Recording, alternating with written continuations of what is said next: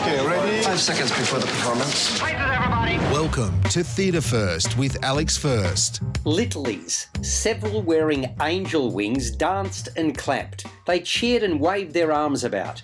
Truth be told, so did their parents and grandparents. That's because the Australian Shakespeare Company really knows how to tap into audience sensibilities. Tinkerbell and the Dream Fairies in the magnificent Ripponlea Gardens is a treat for those after colour, movement, crowd-pleasing songs and laughter. A few hundred attended the day I did. I'd venture to suggest none went home disappointed. How could they? A large canopy with clear sides is set up for those looking to shelter from the sun. Brilliant idea.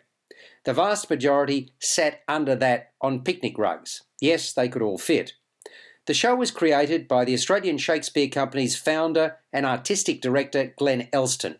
It's been choreographed by Sue Ellen Shook, who's one of the performers, along with her children. Tinkerbell from Neverland makes an appearance first. She's looking for her wings, which were blown away at sea. She wants our help to find them. We are all anointed as fairies and elves.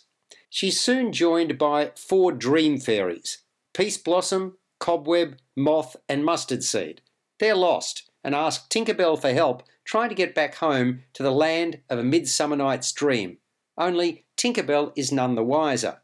So, Tinkerbell and the Dream Fairies becomes a fun-filled lost and found exercise. That results in a series of lively tunes, dances, athletic and acrobatic feats, and plenty of crowd involvement. I thought the music was delightful and perfectly pitched at the appreciative audience. With lyrics like "walking on sunbeams and skipping on starlight, how could you possibly go wrong?" At one point, we're asked to get up and turn around. Kids are transfixed, so was I, mind you, by professional bubble-making machines. Who doesn't like playing with bubbles?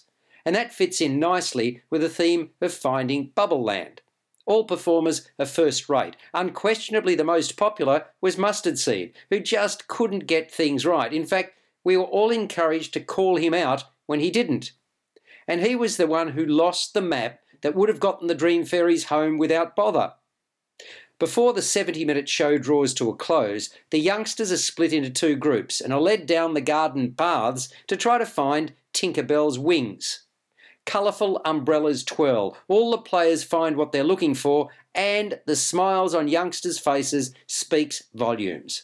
A good time is being had at Ripponlea, under the watchful eyes of Tinkerbell and the Dream Fairies. As soon as the show ends, the cast reassembles for a few happy snaps for those desirous of a lasting souvenir. Tinkerbell and the Dream Fairies is on until the 23rd of January 2022. You can buy tickets from $25 at www.shakespeareaustralia.com.au. You've been listening to Theatre First with Alex First. Available at Apple Podcasts, Google Podcasts, Spotify, iHeartRadio, or your favourite podcast player. You can also stream on demand at Bytes.com. This has been another quality podcast production from Bytes.com.